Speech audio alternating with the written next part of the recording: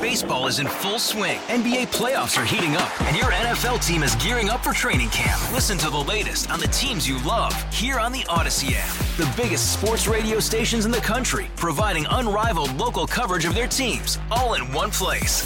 Exclusive interviews with players, coaches, and team executives, streaming live and always available on demand. Stay in the know with your favorite teams right here on the Odyssey app. It's about time that we're finally checking for fair payment on the light rail. It's Jason. Welcome to Drive Time 408. Safety and security on our public transit has been a major issue post-COVID. There are a number of reasons. The most obvious reason is that the downtown central business district as a hub of activity has not been what it once was. And so many people, if you're only going to work a couple days a week, maybe you're going to drive in and pay to park a couple days instead of hopping on the bus or hopping on the light rail. But even the biggest defenders of the city, the people saying that, well, crime, people are weaponizing crime for political gain. It's not really as bad as people make it sound. Everyone acknowledges that low-level crime, especially, has been an issue on light rail. And by low-level crime, what am I talking about? Open drug use. I mean, it's not good, right? It's not good. But do you want to ride the train if you see somebody shooting up on the train? No, you don't. And transit officials understand this is a problem. There have been calls to wall off our light rail stations, gates, turnstiles, controlled access. Now, because our light rail is built at street level in most spots, you would have to figure out some way to, actually have a gate on the track. Now, imagine how challenging this would be to actually execute in the winter, especially as temperatures turn cold. You want, a garage door style gate operating. When the train leaves the gate, I mean, come on. To me, it's preposterous. The number one thing you can do to improve safety is by having more law enforcement or community service, ticket checkers, more people with put them in a uniform, have it say Metro Transit, have a big thing that says fair enforcement. That is the biggest thing you can do to improve safety. I firmly believe that. And the fact that it took this long is a little outrageous, I think. But I'm glad it's here. I'm glad increased enforcement is happening. In fact, it's something we talked about with Bill Lindeke, who is on this show. He wrote a piece for MinnPost a couple weeks ago talking about why putting turnstiles at light rail stations is a stupid idea. And so I'm waiting for the day, as someone who rides the train all the time, I'm waiting for the day when they finally start sending people in to check fares again. And they say that it's coming maybe in January, but we'll find out soon.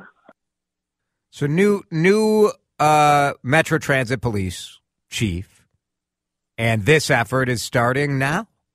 Now, I don't even know that you need to be that aggressive about writing people citations. I think the mere fact that you have someone out there checking, well, I can't wait to hear how it goes, because I feel like if they have enough people out there checking, it is going to almost entirely solve the issue of the freeloaders on the train who are there to do drugs, who are there as a replacement for a homeless shelter, or who are there to cause trouble.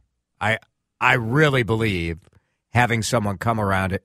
And I don't think that troublemakers are just going to start buying a ticket. seems highly. No, they'll see the uniforms and they just won't get on. And they just won't get on the train. Yeah. Now, is this going to solve drug use? No, like it'll move somewhere else. Fine. We cannot afford to have our trains, which we've spent billions of dollars on this light rail system. We cannot afford to have it become an open air, rolling, drug using and abusing homeless shelter. We can't. We also need to be addressing those other issues, right? And all this stuff is expensive. No one really wants to be paying for it, right? You'd rather have money going to schools or improved roads or all sorts of other stuff. But there's pain out there. There are people hurting. There are people intentionally who are not hurting, who are just intentionally taking advantage of a vacuum. So you have all of that going on, and we have to deal with those things. But the easiest thing that we can deal with right now is make people pay, show that we care enough about our transit system, and we care enough about the paying customers and the people who are not there to cause trouble, to be out there enforcing it. I think it's really a good thing. It's really a good thing. All-star closer Kenley Jansen, we have a question. What's the best podcast of all time? Baseball isn't boring, baby. I'm Rob Bradford, and every single day I'm sitting down with the biggest names to show you this great game is the greatest game. It's my podcast. It's my passion. It's a cause I started more than 2 years ago and is now the most prolific national daily baseball pod there is. Another fact, so jump aboard the BIB Express. Follow and listen to Baseball Isn't Boring, presented by Wasabi Hot Cloud Storage on the free Odyssey app or wherever you get your podcasts. My hope and concern, my only concern with this is when you have CSOs doing this job instead of licensed officers. Yep. What happens when there's a confrontation? Yep. Not that it's going to happen a lot. Right, but it will. But it wouldn't take a whole lot for that to escalate and become a real problem. So what are the protocols? What kind of, safety communication is there, in terms of if somebody becomes aggressive, are they told to back off and that's when they call the law enforcement to show up? Right. How does that all work? And Metro Transit has said that all of these community service officers are being trained and presumably before deployed to respond to mental health issues, de-escalation, first aid, naloxone administration, and CPR. And that's your hope, is because that would be a tough job. I would think that would be a very difficult job to recruit people to. It has been, right? You'd have to pay pretty darn well to say, here, go stand on this train and ask people if they're paying, and if they're not paying, then you have to get them off the train. It's tough, right? Very tough.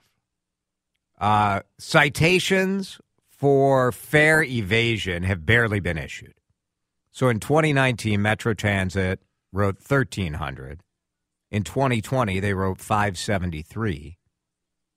In 2021, they wrote 10. And of the ones that are being issued, how many of those are being? Very, very minuscule number have actually been paid. 2.6% are paid. So it's because people who are not paying, generally speaking, they either don't have the money to pay the citation, or there's no consequence to not paying. There's no consequence. Now the penalties do escalate, but these are administrative citations, so they don't show up on your criminal background report, which is good. Which is fine. Shouldn't. Yeah, no, they shouldn't.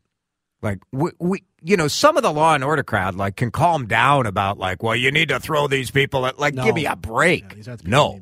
But I do think the mere act of having enforcement out there is going to serve as a very significant deterrent. The evidence in every other transit system in the country, which has been dealing with all these same things we have. And we know why we haven't had law enforcement out enforcing this over the last 2 years. It's because of Derek Chauvin. This is why. So the reason is because the fear that when you have low-level interactions with law enforcement, that it could escalate, something could go haywire, and you could have trouble. And so I'm proud of Metro Transit for saying we know that is a risk, And we're going to try to do it with civilian community service officers, and hopefully that'll make a difference. Hopefully it will. Now, will it? We don't know. We don't know. No, it might be a total failure, and then we got to figure something else out, right? I mean, the only way, you're right in the sense that presence is going to be a deterrent to start with. Just having them there. I think so. Right? The only way it really fails is if you can't have, keep enough people in that job to be on the train to be a consistent presence. Because presence isn't enough. It's got to be consistent, right? Otherwise, folks will figure out when the CSOs are there and when they're not, and then they'll just show up when the CSOs aren't there. But if you don't have the staffing levels to be able to have a consistent presence, then the presence doesn't really matter. It's an issue. It is an issue, right? Like, there's not much we can do to solve the staffing issue right now. You're not going to suddenly, unless you're going to pay people $90,000 a year to be a community service officer, maybe that would make a difference. Well, maybe not. Maybe not. Maybe not. Well, in there's this a point. Job market, But, yeah, I don't know. One other thing I want to talk about before we take a break. This afternoon, news broke that the medical cannabis director for the state of Minnesota resigned. Star Tribune reporting that Chris Tolkis, who is the director of the state office of medical cannabis, she's out, taking a job at the city of Minneapolis as the director of health operations.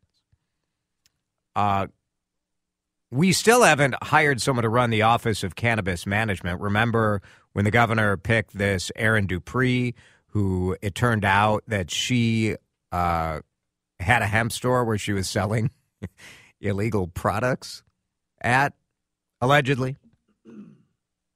Charlene Briner, who is awesome. She's a state government veteran. I first met her when she was working for the Department of Education. She's just an awesome human being. She is leading the Office of Cannabis Management as an interim basis. But what's going on? Like, no one wants to work for the state in the weed business? Like, what's happening? Now, the city job is a new job. But kind of weird, isn't it? Like, the fact that we can't attract a good candidate for the big cannabis job and going to work for the city of Minneapolis is more attractive than, now, I'm guessing director of health operations is a bigger job than running medical weed, especially as you look into kind of recreational, probably swallowing up some of the people who are doing medicinal marijuana. But might be an extra zero on that paycheck, do you think? No. Oh, time to send in those resumes, I guess. Please, if you are applying for one of these jobs, though, do not have a track record of posting illegal products on your social media pages. So let's not do that. Dan Cook spent a weekend kind of Aaron Rodgers style, sort of. Yeah, that's how I'm teasing it. Dan will correct that false statement from me when we come back here on CCO. All-star closer Kenley Jansen, we have a question. What's the best podcast of all time?